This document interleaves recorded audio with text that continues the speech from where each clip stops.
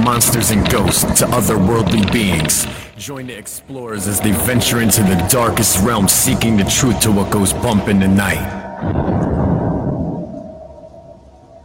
Good evening and welcome to Explorers Seekers of the Truth, episode 49. I am Chad 42. Charlesworth. 42, 49, 50, 75, who knows anymore.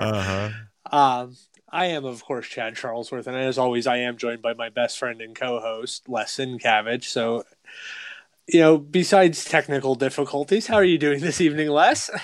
I'm good. I don't know how well you're doing, considering your computer didn't want to cooperate with you. So Chad is actually joining us through the BeLive phone app. So that's why his screen is going all over the place, because his computer didn't want to cooperate.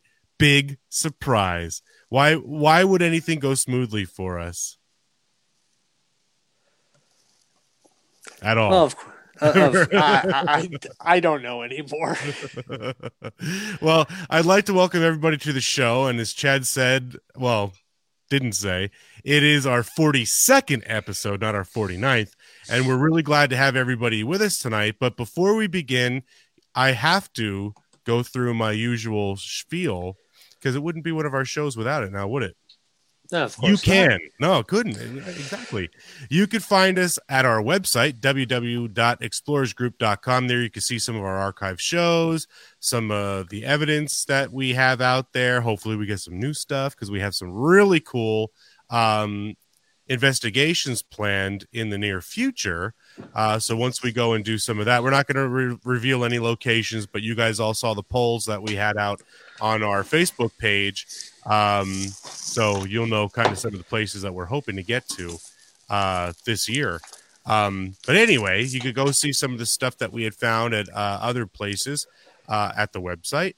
We're on Twitter at Explorers Group. We're on Facebook, facebook.com/Explorers Group, and on Instagram and iTunes and YouTube. iTunes and YouTube, just search Explorers Seekers of the Truth, and you'll find us. For whatever reason, they don't give us a decent link, so I do apologize for that. So now, before we get into tonight's topic, I believe we have an oddity of the week, if I am not mistaken. Can you enlighten our listeners on what that might be, Mr. Charlesworth? I could try. That would be awesome. So our oddity of the week this week comes to us from KUTV out of Salt Lake City, Utah. And the story that they're reporting is a man told police he was shot at and nearly hit by 2 bullets because a man in Montana thought he was a Bigfoot. Now, this story just is beyond ridiculous and just scary. Mm-hmm. So the man reported that he confronted the shooter, who told him he fired at him because he was not wearing orange and thought he was a Bigfoot. Oh my God. The Montana sheriff, Leo Dutton, told the Independent Record in Helena that the man who was shot at said a bullet missed him by about 3 feet to his left, and then another bullet missed him to his right. He ran to cover in a group of trees. The 27-year-old target shooter was on BLM land and was setting up targets when the shooter mistook him for Bigfoot. Oh my God. When he identified and then confronted the shooter, he discovered a man in a black Ford F-150 truck who said, "I thought you were Bigfoot," according to the target story here. As reported by the Ohio Statesman, I do not target practice, but I see something that looks like Bigfoot, I just shoot at it. The shooter was quoted as saying. Now, this is also a woman was actually shot at by a black Ford F-150 in this area. But Bigfoot wasn't mentioned in that report, though, was it? That one I don't think mentions the Bigfoot story, but I don't know if the woman confronted the shooter in that story necessarily. So, but who goes out and just is randomly firing at people who are out somewhere, especially like this guy was at a target range and this guy just decided to start shooting at him because he thought he was Bigfoot. Wow. Now, Yes. you would think a target range generally is an open area. Yeah. Like, I mean, you have targets down the range, you know.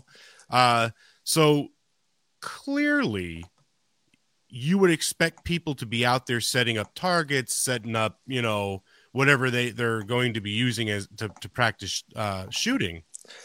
What would give somebody the idea? What would go through somebody's mind to say that's definitely not a guy. That's a Bigfoot. It's got to be, because, you know, Bigfoot just frequent shooting ranges.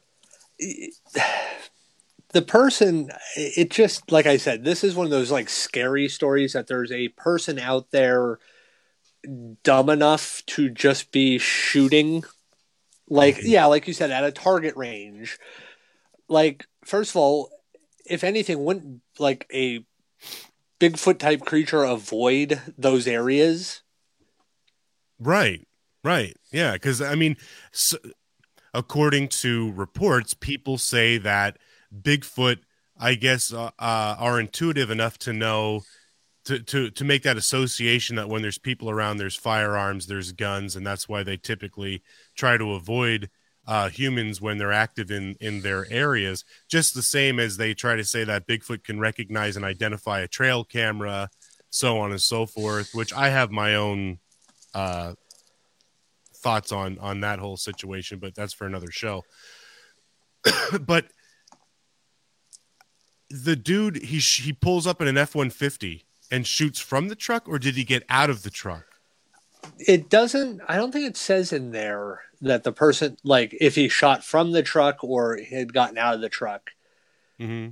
But that's kind of like, either way, I mean, it's ridiculous that somebody would be, but I do know deer hunters that have shot from their truck, you know, at deer and stuff like that. Even though they're not supposed to. Yeah. And it's funny too that a woman had the same experience, although like it said that Bigfoot wasn't mentioned, but it seems to me that this dude just seems to like to toy with people more so than actually thinking it was a Bigfoot. I think he just likes going around and shooting at people, you know, just that, I guess maybe for a thrill or whatever. Because if he shot at a woman and then he was shooting at somebody else, but because the guy confronted him, oh, I thought you were a Bigfoot, which is kind of a very odd excuse. You know what I mean? But and I don't know if the man is a hunter or not, but don't you typically you want to identify what you're shooting at before you shoot at something? I mean, just common sense, especially something that looks human or resembles a human. Yeah, you would. I mean, you're kind of, you know, you got to know what your target is, what's behind your target, stuff like that. It's very odd that somebody's just. It just makes me believe that the person's not altogether with it. Right. Yeah, I don't know. This one is a crazy one. Well, it's almost as and I don't mean, I guess I got to choose my words wisely because I don't want to show any disrespect, but the guy who was running around as the Bigfoot and got hit by multiple cars in a ghillie suit. Like, yeah. I mean, come on. People really got to start using their heads. I mean, it's bad enough that the dude got hit by a car, and I think he died, actually, didn't he? I kind of have a feeling that's what happened to the guy. Yeah. I mean, I feel sorry for the guy, but at the same time, it's kind of like, why would you go out there try to impersonate this creature? You know, it was bad enough that you got hit by a car, but I mean, if he didn't, he runs the risk of getting shot.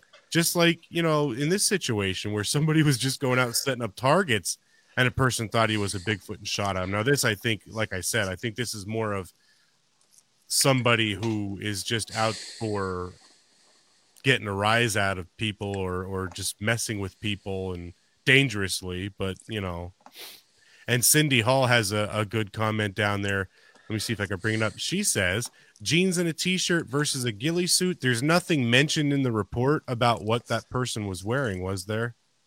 I don't think so. Well, I imagine if it's this time of year and in Montana, the person probably had a coat on and was bundled up a little bit. Yeah, or maybe they were wearing camo, which kind of made it look like they were, But I still, don't it doesn't give you a reason to shoot at them. Right. And I mean, honestly, like, you should be able to tell the difference between clothing and fur. Yeah, you would hope that, people would be intelligent enough. But then again, we are living in a pretty crazy world these days, so who knows? Yeah, hold on one second. I'm sorry. Now all of a sudden my camera is working. Oh, hey, how about that? I gotta shut off. I don't think my mic's gonna kick on though. Well, whatever you were doing, I heard it. I don't know if it was coming through your headphone microphone or your actual microphone, but... Well, that's a problem. I have this mic right next to me. Hello, yeah. Hello. I hear you if you're talking through. You know what? Just keep going through your phone and your headphones, because if you mess with it, knowing our luck, you'll end up getting booted off again, and I'll be doing the rest of the show solo, and I don't want that. Is that okay? Are you okay with that? Because you sound good from what I could tell. You're coming through loud and clear. Well, of course I sound good, Les. You got that buttery voice, baby. No, I don't. But so now that this ridiculousness is out of the way, we're going to get into tonight's main topic there, right, Les? Yes. Let's get into it. We're going to travel back in time this evening, and we're going to get whisked away to Western Pennsylvania. Now picture it. It's December 9th, 1965. You're in a small town of Kecksburg, Pennsylvania. You're told of a meteor that has crossed 6 states and Canada as it heads towards your town. You go out to scan the night sky in hopes to catch a glimpse of this mysterious object. You think, could this be some sort of Soviet attack? When you get outside, you can now see how low the object is, and suddenly you realize it's about to plummet into the earth in the woods nearby. Once it makes contact with land, you rush out to the area to see what it is. You observe an acorn-shaped object with strange symbols on it. But you're quickly rushed away by military personnel. What is it? Where did it come from? These questions haunt you for years. You're fed information and reports, but none of which match what you witnessed that evening. Dun, dun, dun. That's so funny, because I was going to do that when you finished. But that's right. Tonight we're going to be discussing what is known as the Pennsylvania Roswell, or as it is, identified by most, the Kecksburg UFO incident, which occurred on December 9th, 1965 in Kecksburg, Pennsylvania, as Les had mentioned, in the good old US of A. Now, citizens of 6 United states and Canada reported a brilliant flaming fireball over Detroit, Michigan, Windsor, Canada. Astronomers said it was likely a meteor burning up in the atmosphere and descending at a steep angle. NASA released a statement in 2005 reporting that experts had examined fragments from the area and determined that they were from a Russian satellite. But records of their findings were lost in the 1990s. Isn't that how it always happens? The mysterious vanishing of all reported records and any kind of information or intel pertaining to such events?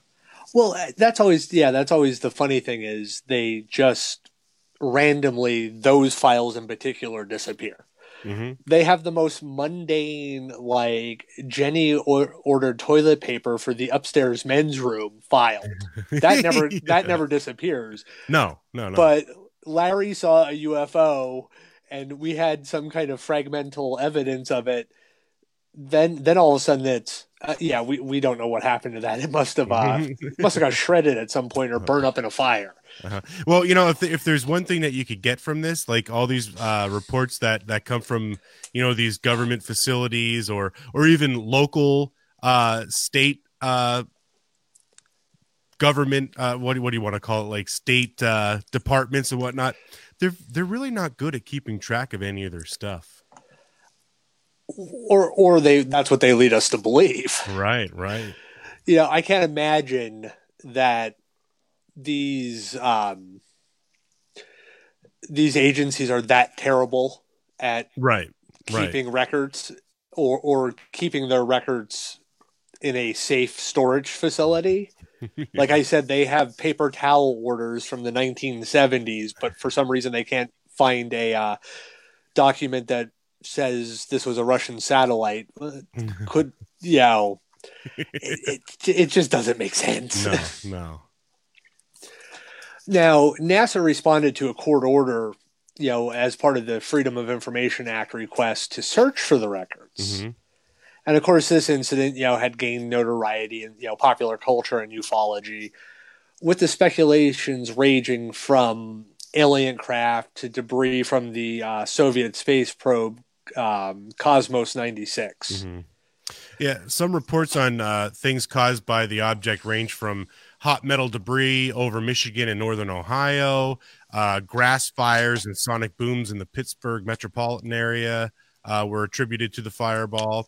Some people in the village of Kecksburg, about 30 miles southeast of Pittsburgh, reported something crashing into the woods with wisps of blue smoke, vibrations, and a distinct thump sound. Everything you just listed to me just sounds like a Raconteurs album. Hot metal debris over Michigan sounds like a live, track, and vibration and distinct thump sounds like a studio album. It does, yeah, you're right. Yeah, I'm sorry, I got to make fun of most of this stuff tonight because otherwise I'm gonna go crazy. And according to the initial story in the Greensburg Tribune Review, the area where the object landed was immediately sealed off on the order of the U.S. Army and the state police officials, reportedly in anticipation of a close inspection of whatever had fallen. State police officials there ordered the area roped off to wait and expected the arrival of both U.S. Army engineers and possibly civilian scientists. When the state troopers and Air Force personnel searched the woods, they reported they found absolutely nothing. A subsequent edition in the Tribune Review bore the headline, "Searchers Fail to Find Object." Interesting.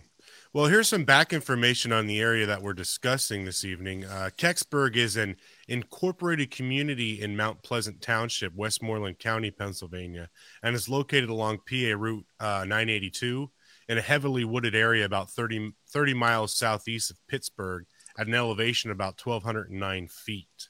So it's kind of a remote, secluded area.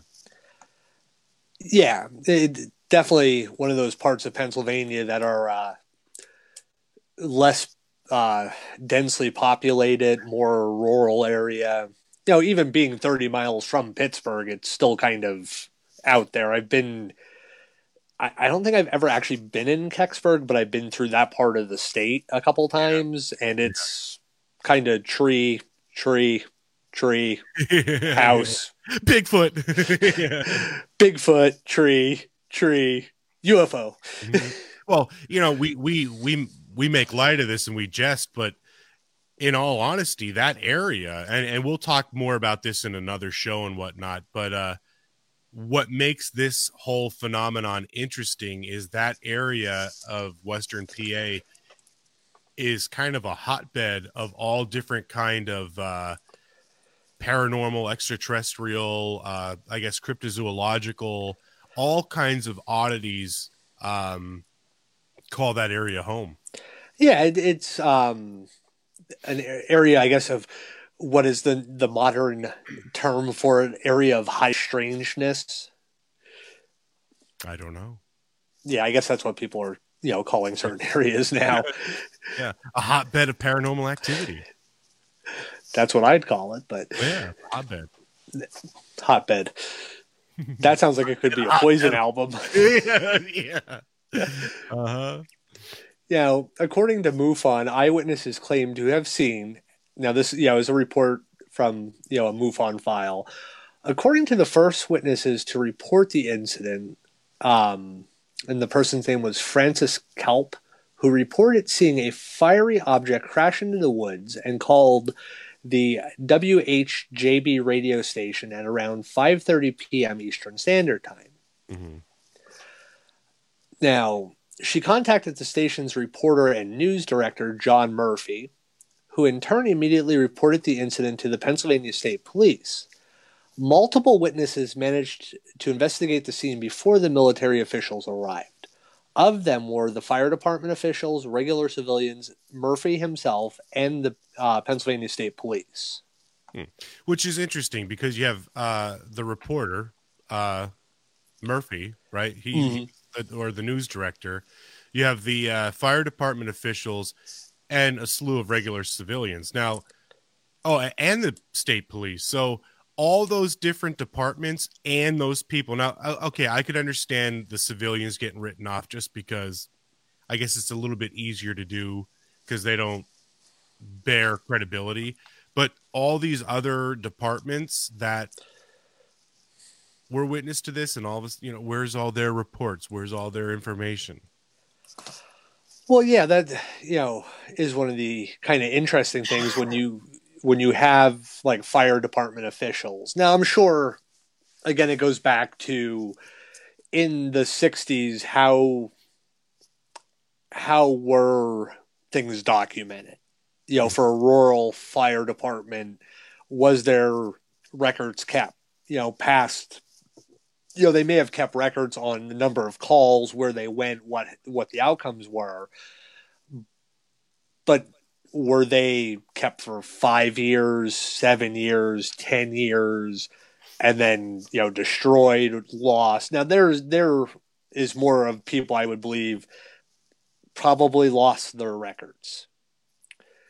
Not losing, not NASA losing records. I could see a small rural fire department kind of misplacing things, or, town council needs to see that. So the file is taken to the council meeting and it gets passed around and somehow gets forgotten in, a chamber, somebody coming in to clean it up after the meeting. They must have left this here, tosses it on a pile. It disappears. Right. It's in some file for the sewage treatment plant that got destroyed 7 years later. Can you hear me? Am I on here still? I can hear you.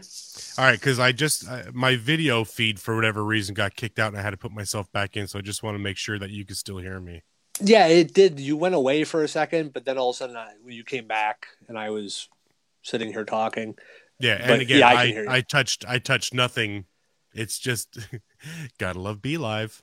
Mm-hmm. Good thing I paid so much money for this shit. Yeah.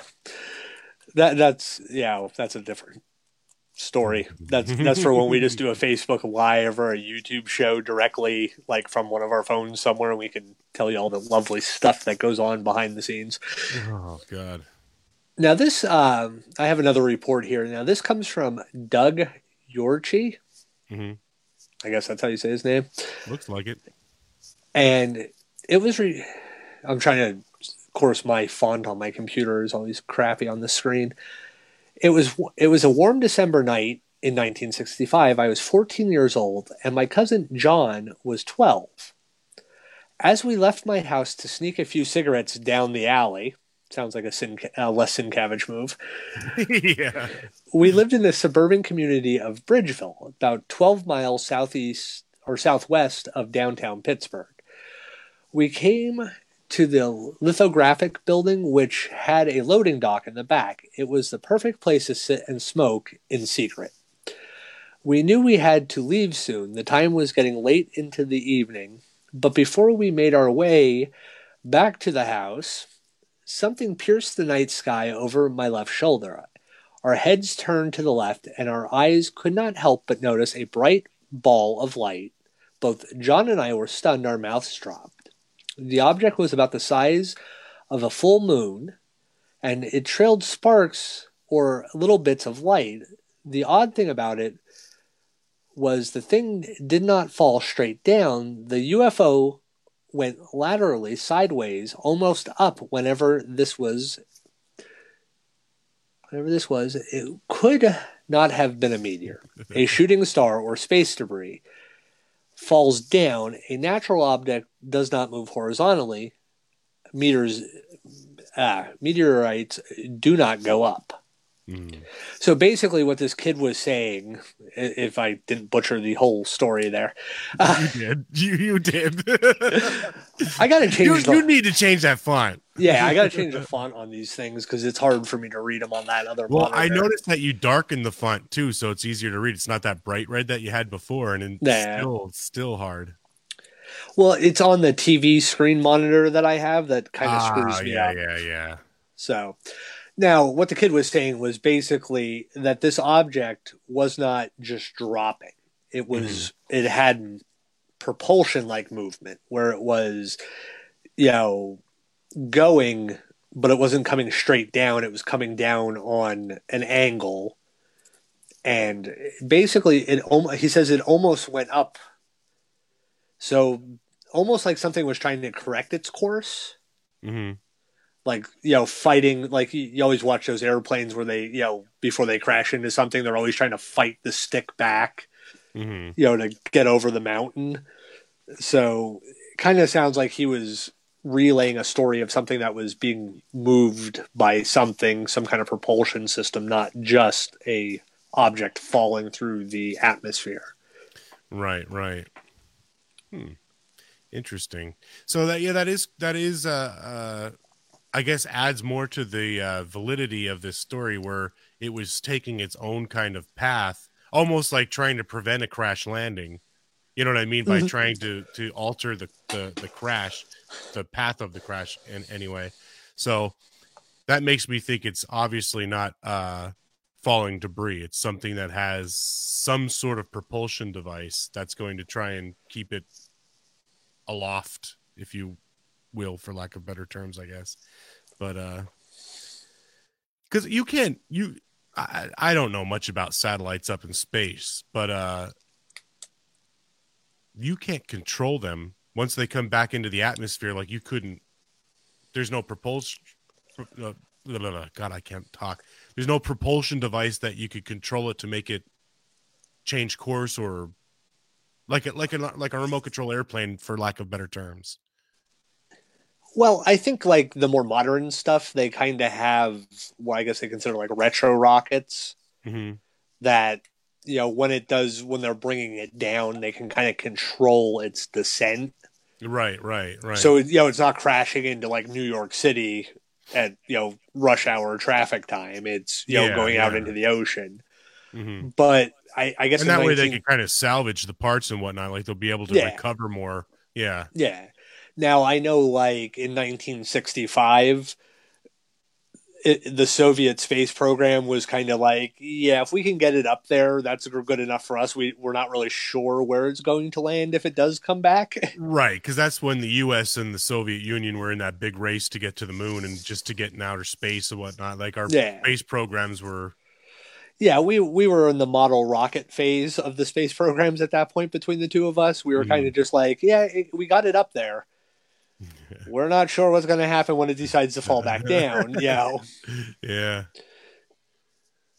Well, the next story, we'll call this John's story, as this is the alias given to hide the originator's true identity. It goes on to say that I was a teenager then, said John. It was in the early part of December, and there was a little snow and a little rain and mud. He was called to the scene after 4:44 p.m. crash as a fireman from the Latrobe area to search for the crashed object. I had seen a fiery object in the sky. I can't say exactly which direction, but it was coming from the north. It was not too much longer, and the fire whistle went off, he said. I answered the call, and I was told they needed a search team because at the time they believed it was a downed aircraft.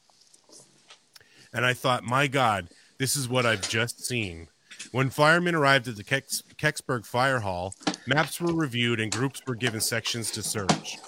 It was getting semi-dusk, and we had flashlights. We were taken in the back of a truck and dropped off and told to go this way, which we did. I was not on the initial contact team. Another team found the object. It was definitely, unequivocally,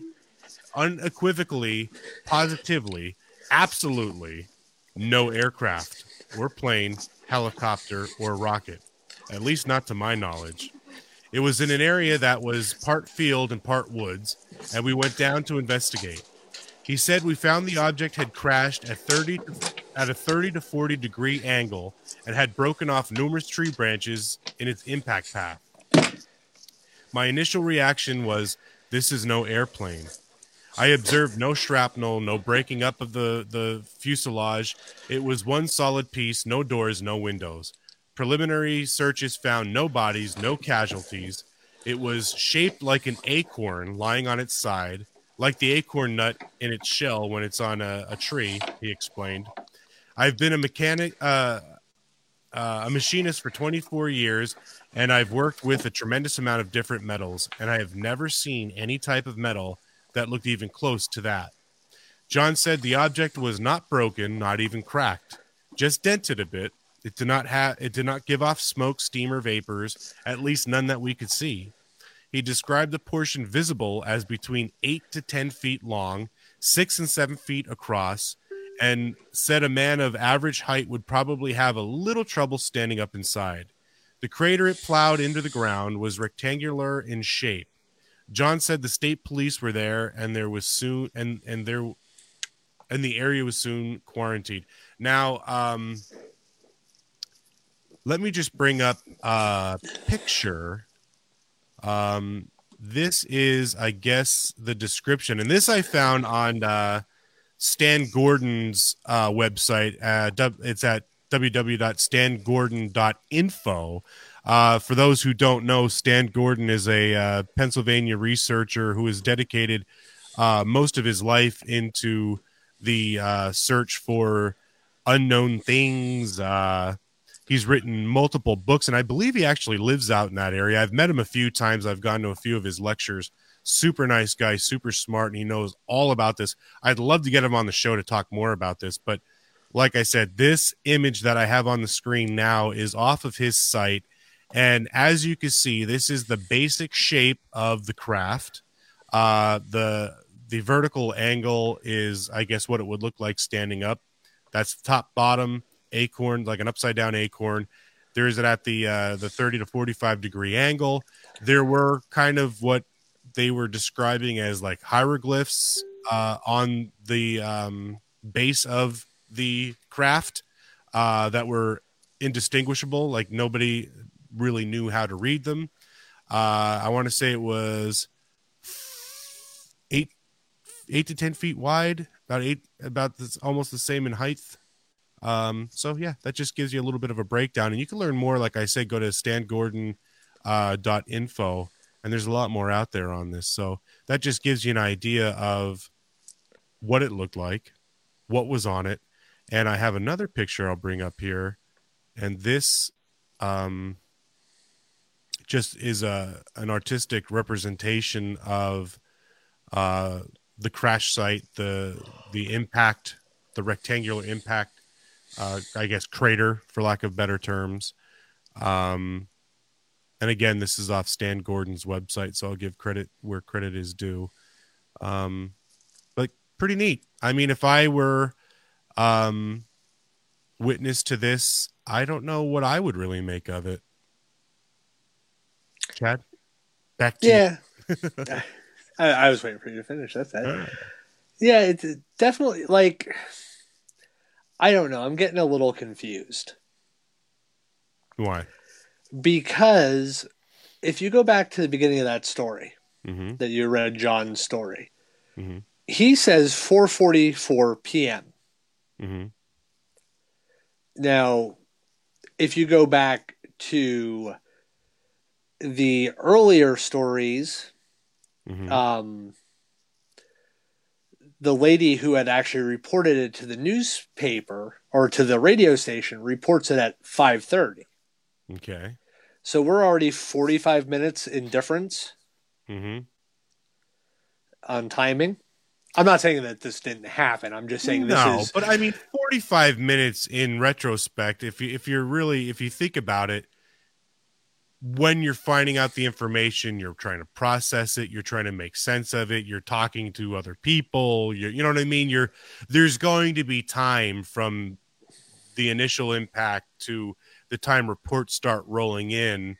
I mean, I'm sure some would be a little bit more immediate, but I don't see that as being very odd of a time span. But go on, because maybe you have something else to add to that. I mean, if something this memorable happened to the point of you're making a statement, for years that this is what happened, this is what I saw, this is what I, can describe to you accurately, but I can't tell you exactly what time it happened. Right. So I'm not saying this didn't happen. This is, gone down. There's a lot of people that, eyewitness testimony. But when you start getting to the point where one person's telling me this happened at 5:30, other person's telling me this happened at 4. Can you tell me at 4:00, 4:40 in December in Pennsylvania, the difference in light level to 5:30? Oh yeah, it's day and night, quite literally. Yeah. I mean, it starts getting dark at 2 most days. You can see the sun start setting around 2:00. Yeah, and between 4:45 and 5:30, you got that little bit of daylight left, and then by 5:30, by 4:00 actually. Yeah, so I guess it would be dark by then, because isn't it about 4 something? Yeah, about 5:00 would be dark. Yeah. Now, the boys' story, they say it was night in December of 65. Figured they're about 14 and 12. So you figure, probably 5:30 would have been a time they would have had to come home. Right. So as they're coming home, they see this object dropping and all that stuff. Even 4, it's just looking at it in a objective manner. Things like this, I can understand, like, it was 4:00 when this happened, or it was 6:00 when this happened. Right. You're getting already a 45-minute differential in time. So some things might not necessarily be 100. To, say what the kids say nowadays, because we're trying to get that younger audience. Ain't nothing 100 on this story. But I don't know what you said, but word. Yeah. Oh wait, word's too old, right? Yeah, I think they probably don't use that anymore. Now, there are other stories. Like there was a young boy who said that he saw the object land. His mother saw wisps of blue smoke arise from the woods and alerted the authorities. Another reported feeling a vibration and a thump about the time the object reportedly landed. Now, others from Kecksburg, including volunteer firefighter department members, reported finding an object in the shape of an acorn and about as large as a Volkswagen Beetle, with writing resembling Egyptian hieroglyphics. What was also said to be in a band around the object. There is at a certain point when witnesses report an intense military presence, most notably the United States Army, secured the area, ordered civilians out, and moved the object on a flatbed truck. At the time, however, the military claimed they had searched the woods and found absolutely nothing. So, I think we have a photo of a representation of it being on the truck, that people claim to have seen this on the truck. Now, of course, folks, this is not a actual image taken at the time. It's what people claim to have seen. I think that was used for like Unsolved Mysteries or some show. Yeah, I couldn't find any information if this was original photo or if it was a scene. Yeah. Yeah, I do believe that was from like an Unsolved Mysteries episode or something. I I'm think, pretty sure you're right. Yeah. yeah. Too bad. So, That would have been cool. oh yeah, I mean, I, I do believe something crashed. Hmm. I do believe people that witnessed this saw blue smoke. Hmm. I do believe they possibly saw something in the shape of an acorn. Yeah. Um, I don't necessarily, like I said, when I'm already finding a 45-minute window of time that people are claiming it was four, something that was five something, that's kind of making it a little sticky wicket for me. Yeah. So I do feel something happened here. I kind of lead to a possible answer that we'll be discussing later. Hmm. But now, a particular sinister piece of the Kecksburg mystery is the plight of John Murphy, who was a reporter for the local news station, WHJB. Hmm. And like we had said earlier, he was among the first on the scene and claimed to have taken photos of the object. Barred from covering the military activity and noting the investigation's extreme security measures, Murphy became convinced of a cover-up was afoot. Determined to probe the matter further, he had created a radio documentary, because at the time this is, the way something like this would have been, basically best covered. Hmm. And the title was called Object in the Woods, and in which he had described what he had seen and subsequently attempted to investigate the crash. But before the piece was aired, government officials allegedly visited Murphy's home and confiscated his photos. Sources familiar with the original documentary, his wife in particular, stated that the aired version of Object in the Woods had been heavily edited and did not mention the mysterious object at all. 4 years later, Murphy was killed in an apparent hit and run accident while vacationing in California.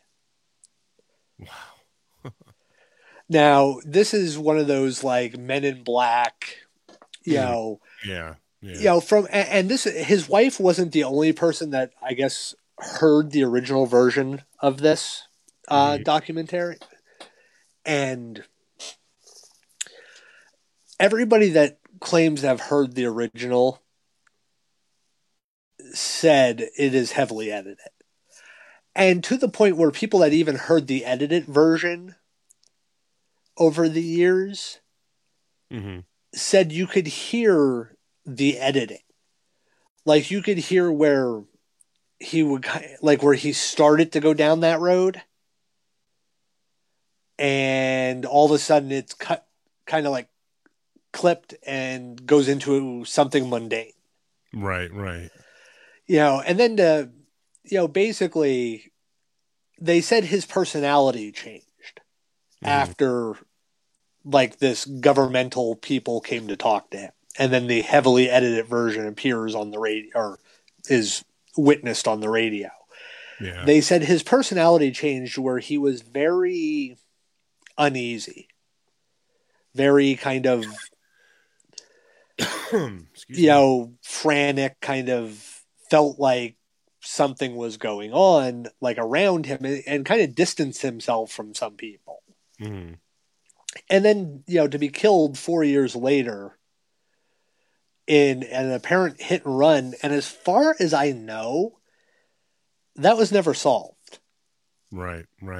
Well, let me ask this. Now that we weren't able to obtain anything as far as what I'm about to ask for the show, did this person even exist? Or is this just fluff for this whole phenomenon? You know what I mean? Like, I don't know. I mean, we're basing this information off of clippings we find online, different stories, books, like I said, that Stan Gordon had written and stuff like that. Is that information true? You know what I mean? Is the information they found, or is this all just regurgitated stories? You know what I mean? Like, well, I would have to say Stan Gordon would probably be the foremost expert on this. And the reason I say that is one of Stan's claims to fame is he does live in this area. Mm-hmm. He was listening to the radio the night this happened, Mm-hmm. and was running between the radio and the television back and forth trying to get information. Right. And this is what I believe sparked his lifelong quest in finding answers for the unknown. Yeah, I think this was I've listened to a few things Stan has been on over the years, and I do believe this was one of his earliest. I think he was interested in some Bigfoot type stories from his area when he was maybe a little bit younger than this. I think he said he was around 15 or 16 when this happened. Right. And I guess from what I remember hearing from him was his parents were out of town, or excuse me, I think his mother had already passed away at that point, Mm-hmm. and his father was out of town, and he was home alone when this happened, but he didn't actually get to the site until much later. But as far as John Murphy as an actual historical person, Mm-hmm. from what I've heard from Stan and from other people that witnessed this, John Murphy is was a real person. And I'm pretty sure with a simple Google search, we could probably find his hit and run information. Of course, that could also be faked. Yeah, exactly. I tried to find out some more backstory information. I came up with nothing. I don't know. But then again, like I said, I didn't put a lot of time into it. I just did a quick search. So maybe there is something out there. I don't know. But I just thought about this. I know, as part of the topic and the stories we're telling tonight, this is all the stuff that's been collected. I don't want to get too far into it, but it just kind of made me think, how factual is a lot of the stuff that you find out there? You know what I mean? So many people say, all right, well, I read it online, or I read it on this site and that site, so it's got to be true. But how true is it, I actually just saw something, I guess it was yesterday. I was, just kind of scanning through different sites and stuff like that on, paranormal and ufology and even I think like Twitter and stuff like this. And there's a group out there that basically audited all the UFO groups on Facebook and websites and media outlets for UFO information and Twitters and people's, people that are spokespeople in that genre. And they basically presented a list of, I think, like 200 and some what they considered false or misleading information providers in that genre alone. So definitely, there's a lot of stuff out there that just kind of you need to really delve a little deeper because, like I said, the time on this doesn't add up. Right. Yeah. You start getting, people claiming to have seen this and people claiming to see that. It definitely does kind of make you think like, okay, how much of this stuff is actual fact? How much is speculation that has just been regurgitated over the years and because of its continuous regurgitation has become considered fact? Mm-hmm. Now the funny thing was I just like hit Google search on my other on the other page I've opened, and I started typing in John Murphy, and it pulled up the WHJB Object in the Woods, John Murphy WHB or WHJB Object in the Woods. I've never typed that into that search engine in my life. Well, it's automatically linked to the name. You know what I mean? So, But that was the first thing that popped up, and we're just talking about that. So, it just shows how much stuff is algorithmed in your systems and stuff like that. So it definitely could always lead you listening. it could just lead you to more, falsified information in the long run, which then later becomes, fact Yeah. without actually being fact. Right. Or is claimed to be. Yeah. Well, now here's the thing. When it comes to actual scientific data backing up that something in the sky that evening, we do have that. Mm-hmm. Several articles were written about the fireball in science journals.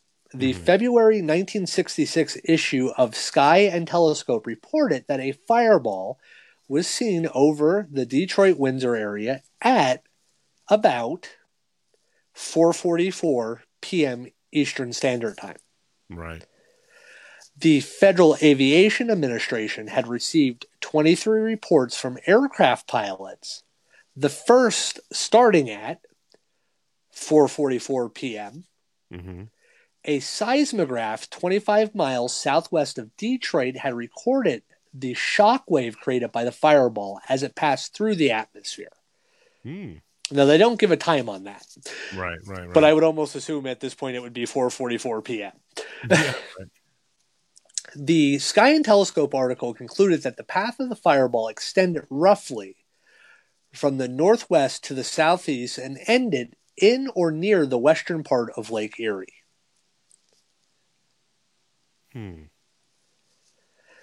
Now, we have that 4:44 p.m. thing going on again. Well, it definitely didn't end in Lake Erie, because Lake Erie to Kecksburg is a bit of a distance, isn't it? Yeah, a good bit. Yeah, because that's in the northern part of the western Pennsylvania, and Kecksburg's more towards the southern part. Yeah. Yeah, you're looking at more of a, now they say somewhere near the western part of Lake Erie. Yeah, so I guess. Because Kecksburg is only a few miles from the Pennsylvania-West Virginia border. Yeah, it's on what they call Chestnut Ridge, which runs from West Virginia all the way up into PA. Speaking of Chestnut Ridge, for those who are fans of the small town monster, I don't know if you want to call them documentaries or series. I think that it's a doc. I think each one is actually kind of a separate documentary. They just happen to be putting them out in a succession. Yeah. Well, anybody who's interested in all things strange, definitely check out Small Town Monsters. Their documentary, they're really, really great, and they have one called Invasion of Chestnut Ridge, which is basically pertaining to a lot of this, and like we talked about before, a lot of the weird phenomenon that happens over there. Great program. I highly recommend you check it out. I absolutely loved. I actually watched that one and a few other ones of theirs, but I just watched Beast of Bray Road recently. Totally digressing here. That is so freaking good. Narrated by Lyle Blackburn. We had him on the show. Phenomenal guy. Just the way that one was produced, I thought that was one of the best ones Small Town Monsters did to date. I know they're coming out with a lot more, but anyways, check out Invasion of Chestnut Ridge. I think it's on Amazon Prime. That's where I watched it. It'll give you a lot more information about all this. I actually watched it on Tubi TV streaming app for free. I don't know what Amazon Prime. I don't do that stuff, so I don't get into the governmental controlled available surveillance of my shopping. I got Ewoks on my property. Ewoks. I don't want the government coming to my property and watching my Ewoks. That's right. Yeah, that's what I'm doing when I retire from all this. Ewok the wife and I are raising Ewoks. That we decided that a few years ago. That'd be awesome. So back to the topic. A 1967 article by two astronomers in the Journal of the Royal Astronomical Society of Canada used the seismographic record to pinpoint the time of passage over the Detroit area to be 4:43 p.m. In addition, they used photographs of the trail taken north of Detroit at two different locations to triangulate the trajectory of the object. They concluded that the fireball was descending at a steep angle, moving from the southwest to the northeast, and likely impacted on the northwestern shore of Lake Erie near Windsor, Ontario. Now, the JRASC trajectory was at which nearly is the same place I just mentioned. Yeah. I just like to use the abbreviations. The acronyms, yeah. Yeah, because I didn't want to have to go back through everything you just said. Was at nearly a right angle to the proposed earlier story by the Sky and Telescope, or the trajectory would have taken the fireball in the direction of western Pennsylvania and Kecksburg. Mm-hmm. Thus, if the calculations was correct, this would rule out the fireball being in any way with what may or may not have been happening in Kecksburg. Now, this article is often, cited by skeptics to debunk the notion of a UFO crash at Kecksburg. So, if they're saying that it's not what happened in Kecksburg, or if they're saying Kecksburg is false, and they're saying it crashed on the shore, the northwestern shore of Lake Erie, where's that? Well, let's get back into that article. Okay. That article has been criticized for lacking an error analysis. Mm-hmm. Since the triangulation is used by the astronomers in their calculations was very narrow, even very small errors in determination of direction could end up in a very different triangulation of trajectory. Mm-hmm. Measurement errors of a slightly more than 1/2 degree would make a possible a straight line trajectory towards the Kecksburg area. Mm-hmm. At a much shallower angle of descent than reported in that article, it was pointed out that the photos used actually show the fireball's trail becoming progressively thinner, suggesting the motion away from the camera or in the direction of Pennsylvania. Had the trajectory had been sideways to the camera as contended in the article, the trail would have likely remained consistently thick as it went through. Right. So, again, this is improper data presented as fact. Right. If you want to debunk it, you go 100% with what they had said. Even that's going to be your debunking statement, was that it couldn't have happened, it would have crashed here. Right. Right. But when somebody with actual analysis and analytical skills and scientific analyzation is done on this, it shows that this object with their trajectory does not match what is actually going on in real life. But it's regurgitated as fact instead of the actual statement and analyzation being done correctly. Right, right. Well, and another story, it says in December of 2005, just before the 40th anniversary of the Kecksburg incident, NASA released a statement reporting that experts had examined metallic fragments from the area and determined they were, in fact, from a Russian satellite that re-entered the atmosphere and broke up, but records of their findings were lost in the 1990s, which we had mentioned before. Leslie Kane, described as an investigative reporter backed by the Sci-Fi Channel, reportedly sued NASA under the Freedom of Information Act for the lost NASA records. In October 26 and 27 in 2007, NASA agreed to search for those records after being ordered by a court.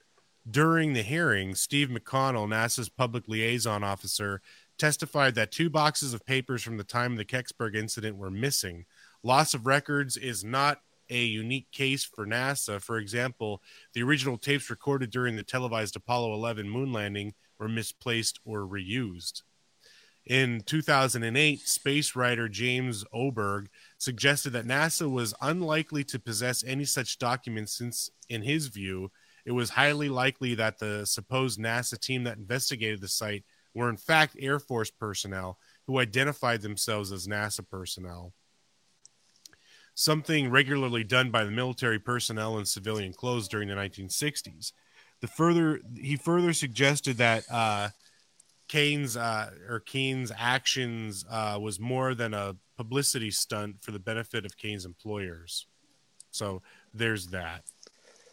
Yeah, which honestly, from my understanding of NASA's actual outline of operation, NASA would not be responsible for the actual investigation of something like this.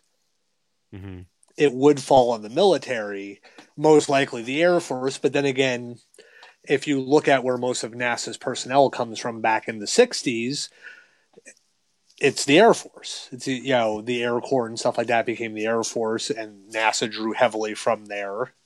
So, it's kind of hard to say on that end of it. I think really when you're backed by the Sci-Fi Channel and you're, doing some show on this stuff, it does kind of become a publicity stunt because you're suing for these, boxes of information. It's not a scientific study being done, and this information is, needed more so. Yeah. But yeah, that's where people always get into the Men in Black and stuff like that, because there is misidentification of personnel. Like, people, they're out of uniform, so they say they're with NASA, or they, in uniform, but they have some kind of, differential patchwork or something on their uniform, so all of a sudden they become somebody else. Now, one of the possible explanations to all this is this Cosmos 96, this Russian, space probe. And it's always that's the speculation that the Kecksburg incident may be debris from the Soviet satellite. Now, Cosmos 96 had a bell or acorn-like shape similar to the object reported by eyewitnesses. The problem here is the actual Cosmos 96 was much smaller than what the witnesses report. Now, in 1991, U.S. Space Command concluded that Cosmos 96 had crashed in Canada.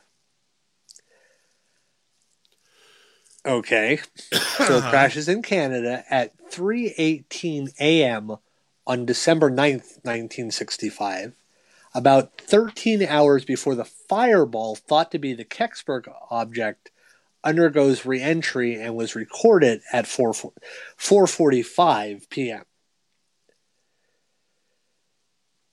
Now, in addition, in a 2003 interview, Chief Scientist of Orbital Debris at NASA, Johnson Space Center, Nicholas L. Johnson stated, "I can tell you categorically that there is no way that any debris from Cosmos 96 could have landed in Pennsylvania anywhere around 4:45 p.m. That's an absolute. Orbital mechanics is very strict." Basically saying the science of this object falling through orbit is, there's no scientific way this could happen. So you have an object that partially fits the description. Smaller than what people describe, but as we all know,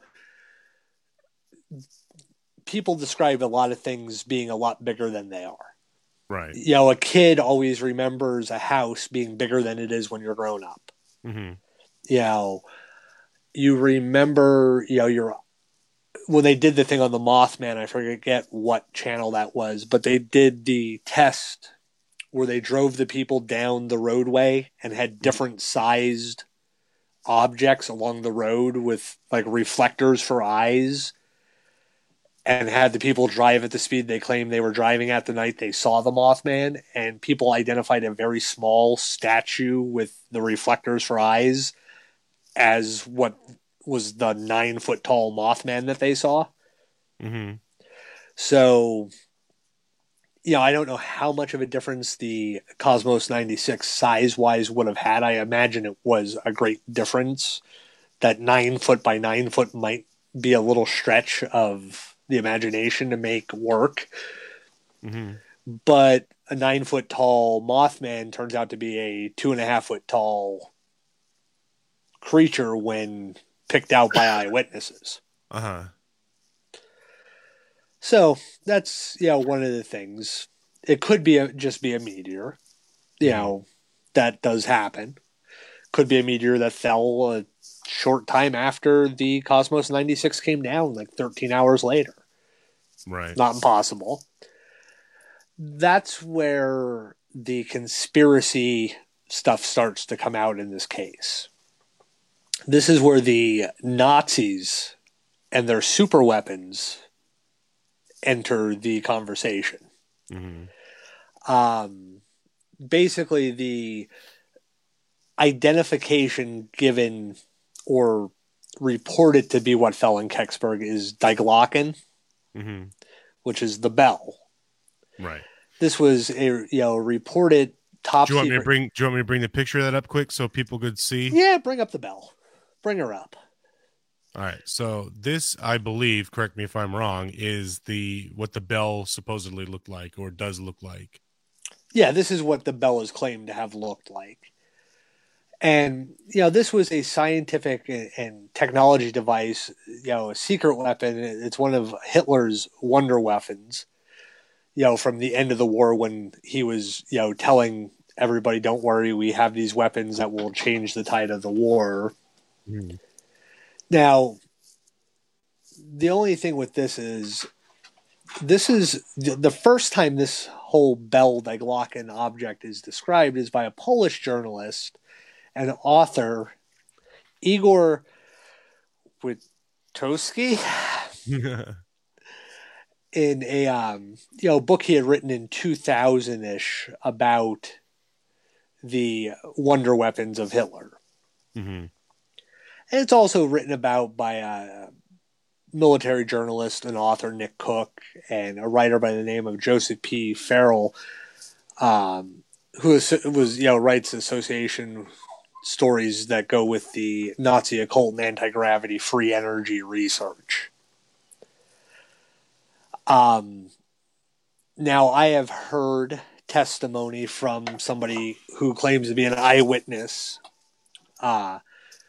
to the maps kept by the Nazis on where these wonder weapon projects were. Mm-hmm. Of course, the person was in charge of reviewing information captured from the Nazis and, you know, from Germany during World War II, and basically says, yeah, there was a map captured by a copy captured by the U.S. government, a captured copy that the British had come across. Mm-hmm. And he basically claims that, oh yeah, this was sent above us and was thrown away. It was considered not important. I doubt that story to be true, due to the fact of the operation, you know, that were being conducted to pull Nazi scientists out of Germany, right. you know, and bring them to the U.S. The operations to pull, you know, high-ranking Nazi officers out and make them disappear to be used later. Mm-hmm. Our whole NASA, original NASA group is basically captured Nazi scientists mixed in with a few, American-bred scientists. So Mm-hmm. I don't think a map describing where the SS had these weapons kept or were building them would have just been tossed out. Right. And basically the Bell story, the way it comes to be public is it was a transcript from an interrogation of a former Nazi SS officer, Jacob Sporenberg. Mm-hmm. I guess. I don't do the Nazi conversation list stuff. But, it was an alleged transcript. It was shown to this guy in 1997. So here we are, 1997. The war ends in 45. You got 52 years that this, document has been sitting. Mm-hmm. And of course, this is from an unnamed Polish intelligence contact that lets this author see this document. He was never allowed to photograph it, but he was allowed to transcribe it and wasn't allowed to make any kind of copy of it. But he was allowed to write down what he saw. Right. Right. There's no real evidence to back up his statement except for he claims to have seen this and wrote it. Mm-hmm. Now, Nick Cook wrote a version, adding his own statements and views on what the Polish author had originally found in a book called The Hunt for Zero Point. And, there are some skeptics on this that wrote that, the original Polish author was recycling information from the 1960s, rumored of Nazi occult scientists, first published in the Morning Magician, a device that few outside of the fringe culture thinking actually existed. Mm-hmm. So, there's definitely some strange things that go on with the whole, Dyglock and Bell story. Right, right.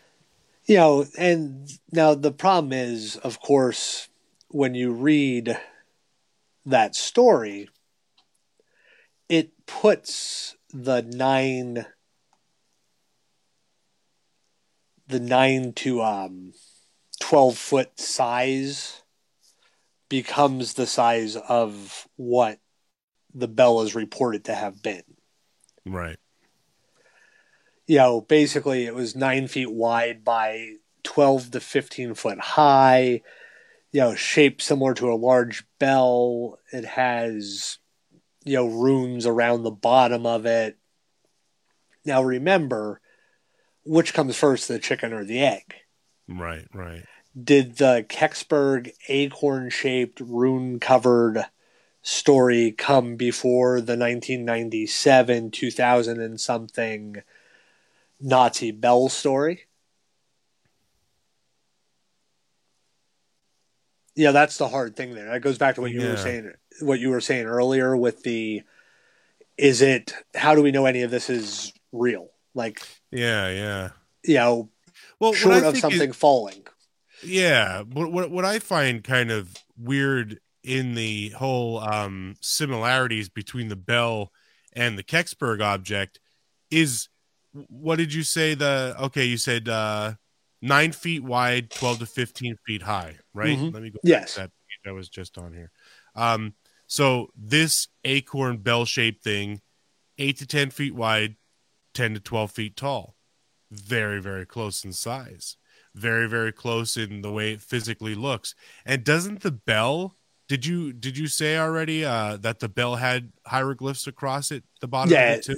What they called runes, basically. It was rune system writing on it. Yeah, but it wasn't any kind of recognized symbol pattern. No, it's some kind of you know, strange occult type writing on it. Mm-hmm. So, well, I guess kind of what I can't figure out is, and maybe maybe you had already mentioned it. Sorry, because I was trying to find a similarity there while you were talking. What would that bell be doing in Pennsylvania at that time? Because that's how many years past the end of the end of the World War II. That's Well, it's 20 years, basically, 45, years. 65. Well, that's the whole conspiracy of it all is, did we capture these these specialty weapons that Hitler had? Were they turned over by high-level Nazis towards the end of the war? Basically figuring, well, they didn't want the Soviets to have them. They were staunch anti-communists, so they would never want the Soviets to have this weaponry. So were they given to the U.S. government, the British government? Were we running tests with the doctors who we're trying to figure them out? Yeah, or the doctors who had built them? Did they become our people that worked for our government and stuff like that? Because we do have actual Nazis who worked for our government. Right. So that it lends the conspiracy end of all this is, well, we captured this, there were 9 reported sites. And basically, I'd asked on Facebook last weekend if anybody could, maybe had any information or, knew a copy of this book that, that the British basically some point released a book with this information in it, but it was heavily edited compared to the original copy. They basically feel the Soviets did come into possession because the Soviets were doing the same thing. They were snatching up scientists left and right when they could, or high level Nazis and stuff like that for different reasons. Right. But, I was actually watching a documentary last night on the Real Inglorious Bastards. Mm. And they talked about a Messerschmitt factory that was producing jets up until 1944. They already had these jets ready to go. The problem was, due to the tide of the war changing, they didn't have materials to finish. But they had built a factory inside of a mountain that had big steel blast doors on the front of it, and they had these Messerschmitt jets ready to go in 44. Mm-hmm. So the Nazis definitely had technology that was ahead of what we were working with, what the British were working with, and what basically the Russians were working with. Yeah. So it always lends more, credibility to these conspiracies that the Nazis actually had these 0-point energy weapons, that some of them were turned over to the U.S. government, through back alley means to prevent the Soviets from getting them, or for the doctors who actually built them and were working on them to continue their research. At that point, towards the end of the war, it became less about defeating the Nazis and more about making sure we had the technology advancements that they had to fight the Soviets eventually. Mm-hmm. So, the Germans were working in, the fields of anti-gravity propulsion. And I was actually listening to a presentation the other day that basically anti-gravity propulsion was solved in the 1930s. Mm-hmm. Or 1950s, I believe. The problem was all the information about it disappears out of the books. Like there's grants and there's research papers produced that show up in the 1920s, 1930s into the 1940s, mm-hmm. basically showing that anti-gravity propulsion systems work and can be built and can be controlled. But then all of a sudden one day all the information disappeared. Like the grants go away. They disappear off the records, which is, you know, where they get into the black budgets of the government and stuff like that, where conspiracy people then say, oh, well, there's all this black budget money that nobody knows where it went, and that's why these projects are, you know, kept secret. Yeah. You know, I don't necessarily buy into all that, where, you know, all this black budget money is being spent to, you know, keep the Bell a secret from humanity. Right. So that's pretty much the German, you know, how do we make this a grand conspiracy involving the Nazis, you know, and everything else. Right. Yeah. I don't know. I guess it could be, like you said, we had obtained certain weapons or vehicles, crafts, whatever you want to call it, technology. You know, and it was the U.S. fiddling around with it, and maybe they set something off and it took off. They could control it. It landed. They took it back. Now, I'm going to kind of go on that's a conspiracy, right? That's a kind of a crazy conspiracy. But I don't know. I was just thinking about this, and I want to see what you think. So we like a lot of strange things, right? We have a lot of different paranormal or cryptozoological phenomenon, situations, stories, incidences. And I know one of them that I'm about to talk about is near and dear to your heart. I just got to thinking, and this is totally radical, off the wall, but hear me out. Okay. So on stangordon.info, on his site, Stan Gordon had said, let me find it again here. I had to go back to it.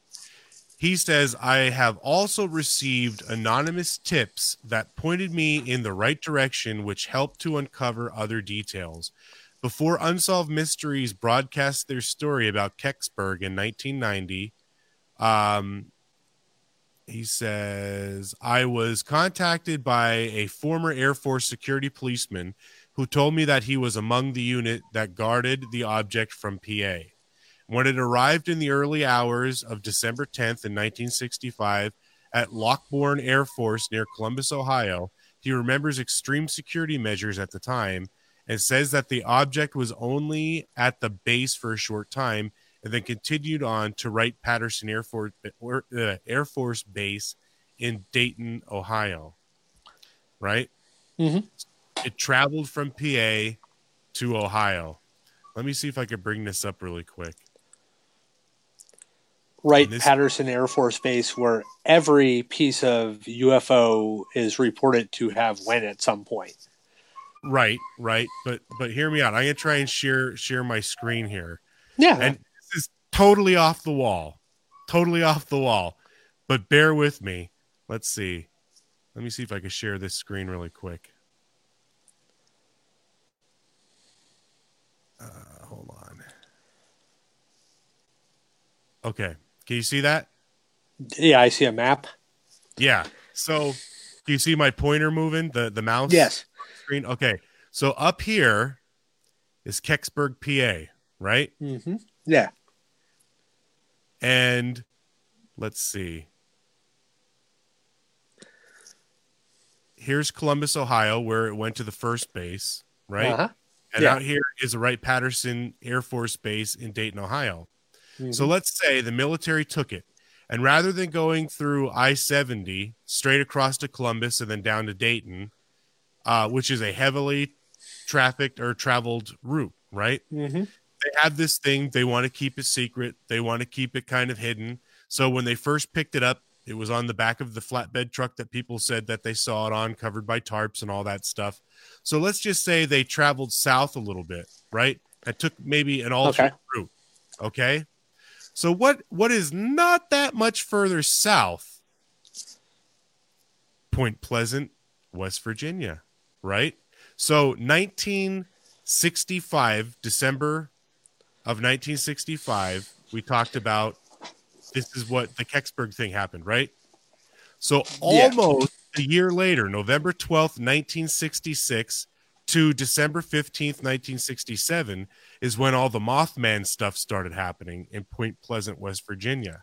Mm-hmm. What if this truly was an alien craft and during transport or transit, or even maybe after it crashed, it left its craft hid in the woods and started traveling this creature? What if there's a connection between this UFO crash and the Mothman incidents? Think about it. Oh, I am. I'm just considering well, you also got to remember what was in Point Pleasant. The TNT bunkers and all the other military presence that was down there. So what if we don't even say it's an escaped alien, but instead of Wright-Patterson being the home for all this alleged alien spacecraft technology, what if Point Pleasant or point south of Point Pleasant, where you already had a high military presence, you already had factories and bunkers and buildings being, that were built already, had been in use, had been, some had been decommissioned, some were still, in operation. When you get out into some of those parts of West Virginia, there ain't a lot around. There isn't prying eyes. Like, I've driven through parts of West Virginia where randomly along a river, you will come upon a factory building that stretches a good 1.5 miles that is in operation, that you would never have a clue is even what it does because it's on the opposite side of the river from a highway. It doesn't look like there's many access roads to it. It doesn't look like there's a lot of stuff that goes on around it. There's no town around it. It's just a factory that stretches over 1.5 miles alongside a highway, alongside a river on the, and a highway over from it. So I could follow along with your theory. Is it something, or is the Mothman part of some kind of test of a 0-point energy? But then you kind of get into that Preston Nichols, Montauk Project, Al Buelik. We're pulling invisible Bigfoots through portals that can only be seen on camera, and right. But I mean, and you always, because you're talking about like anti-gravity and stuff like that, the mystery hole in West Virginia. Hey. Let's not talk about our private lives. Yeah. Your nickname back in college. But in Ansted, West Virginia, there's the mystery hole where it has that like the gravity defying hole or whatever. Oh, the Borgia effect. Yeah. Well, that's not the only place that has it, actually. Right. No, I'm just saying, but there's this. Maybe that location has some sort of significance. You know what I mean? And even in West Virginia, there's all those, like in Tennessee, how there's so many cave systems that you don't even know about. Who's to say that a lot of these cave systems in West Virginia aren't used as bunkers or some sort of a holding facility inside of a mountain to keep something contained? Maybe you have the Brown Mountain Lights in Tennessee, where they claim there's a UFO base in Brown Mountain, and there's a weird rock that covers this cave entrance that clearly it's a smooth, flat rock that looks like somebody put it in front of this hole instead of it naturally fell there. So you are talking about an area, it's also one of the more, it's early settled parts of America, but yet it's also a very select group of people that settled that part of America. It's Appalachia. It is that backwoods Appalachia, Hatfields, McCoy, blood feud, part of our country. And it stretches into the state we're from. So I don't, I mean, we could connect so many different pieces to this story. But I don't you think it's just so kind of ironic how, I mean, it's what, a difference of like 200 and some miles, which really isn't that far. And especially since the Mothman was winged, you know, that's an easy flight for the Mothman, you know. But let's just say, like I said, they were going to these Air Force bases. They took a southern route to kind of stay out of the view of the public, you know. It got out because maybe, you know, because they said the craft was solid, no damage done to it. It was just this solid metal. It opened the hatch, jumped out, took off. You know what I mean? Tried to hide or whatever. Or like you said, with all the different military bases and the TNT storage units down there, and I think there was a TNT what do you call it? Factory. Yeah.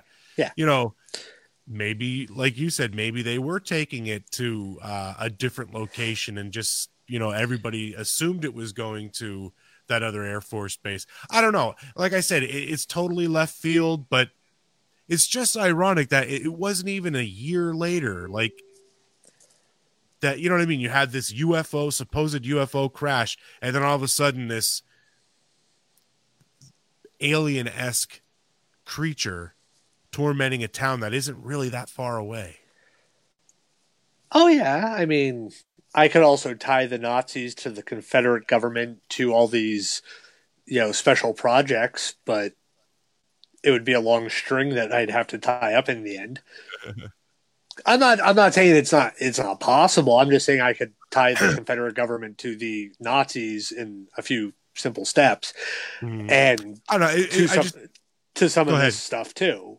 Yeah. It's just a very coincidental. Oh yeah, yeah. I mean? I don't think anything you're saying is any crazier than this is a German wonder weapon project that was brought to America that we were playing with that crashed in Kecksburg. Or any more weird that it was actually a UFO. You know what I mean? Like it's all strange. It's an area of high strangeness with a lot of strange, unusual strings that could tie all together, could be completely random coincidences that they just happen to happen in these areas at a high frequency. Yeah, or could end up in a loose end, you know? Yeah. Which kind of takes me to the next kind of part is you're talking about this high frequency area. One of the things, well, I guess a continuation, I guess we could call it a continuation to tonight's show. What we want to talk about next week is a lot of the strange phenomenon on the Allegheny Park area in Western Pennsylvania, a lot of the different, especially Bigfoot sightings and whatnot. And then if we could fit it all into one show, if not, maybe we'll make this a 3-part thing. Bigfoot's connection to UFO, and especially in the late 60s, early 70s in that area of Pennsylvania. Excuse me, I'm starting to lose my voice. There was a lot of connections there, or a lot of sightings, a lot of reports that could kind of place the two things together. So in the meantime, anybody listening, I pose this question to you. If you know of anything Bigfoot UFO connection, doesn't necessarily have to be in Western Pennsylvania, that's just the area that we're going to be focusing on. Any kind of stories, any kind of reports, any kind of information, please send it to us. You can send it to us on Facebook or send it to our email. It's encounters@explorersgroup.com. Let us know what you think. Let us know some of your ideas. And like I said, this could potentially be a 2 to 3 part topic. So, yeah, that's about it. I mean, you already have this. I mean, we spent the entire night talking about a purported UFO crash in this high frequency area.